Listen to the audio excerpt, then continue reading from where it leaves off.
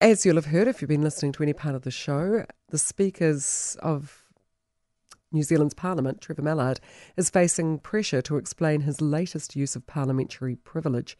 Trevor Mallard used the legal immunity of parliamentary privilege to say that a worker who had apologised to for falsely accusing of rape had committed sexual assault.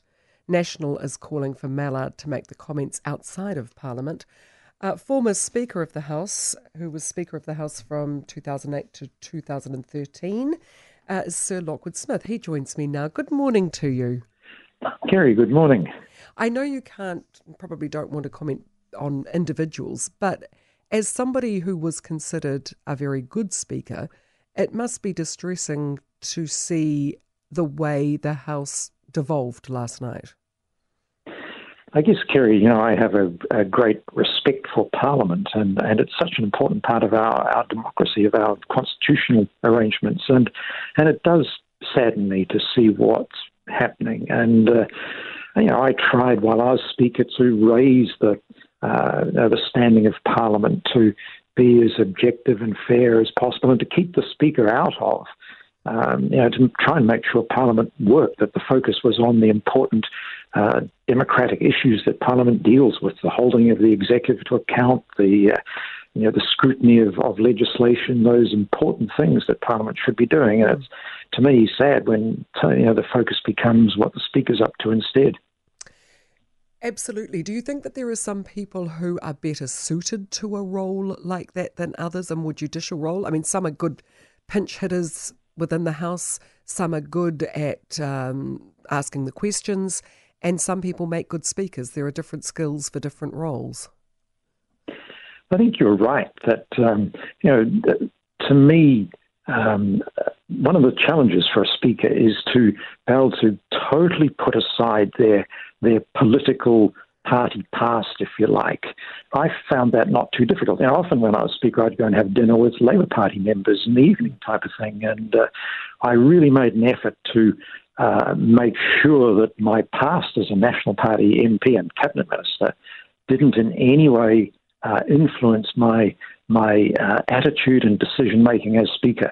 In fact, if anything, I guess, Kerry, I was known to be a wee bit, maybe just a wee bit harder on the government because Parliament is meant to be holding the executive to account. That's one of Parliament's key functions, and I think the Speaker does need to, if anything, to be a little bit harder on the government than on the opposition.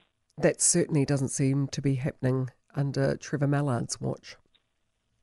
Well, I don't want to comment on, I don't think it's fair to comment on a fellow speaker. But what I would say for Speaker Mallard is he's always had a great interest in Parliament. When I was Speaker, he was a very good member of the Business Committee of Parliament. And so it's not a lack of care about Parliament at all. I think one of the challenges is this issue of being able to put aside to stand above, if you like, stand above your political past, and in many ways, as you said, it's a little bit like a judicial role. When it comes to parliamentary privilege, I totally understand the reason for the privilege of parliamentary privilege, but to use it in personal vendettas, I find really distasteful, especially when they involve members of the public who don't have the right of reply. And, other politicians have done that, not just this one. But do you think there is any need to see parliamentary privilege more strictly defined as what should and can be said?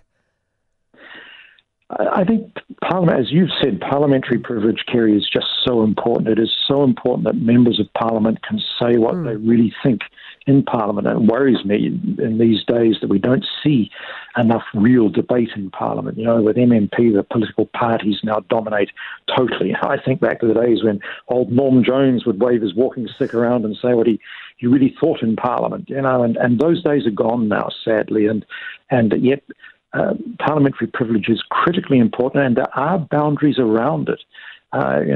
Members are not meant to use parliamentary privilege for certain things, and so I can understand what you've just said. That again, I don't want to be critical of an individual, but what you've just said does resonate that parliamentary privilege should certainly not be used to pursue, for personal issues, unless it is.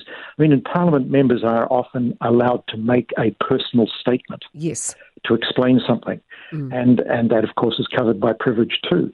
And that is important that members can do that. But again, when I was Speaker, I made sure that was not abused.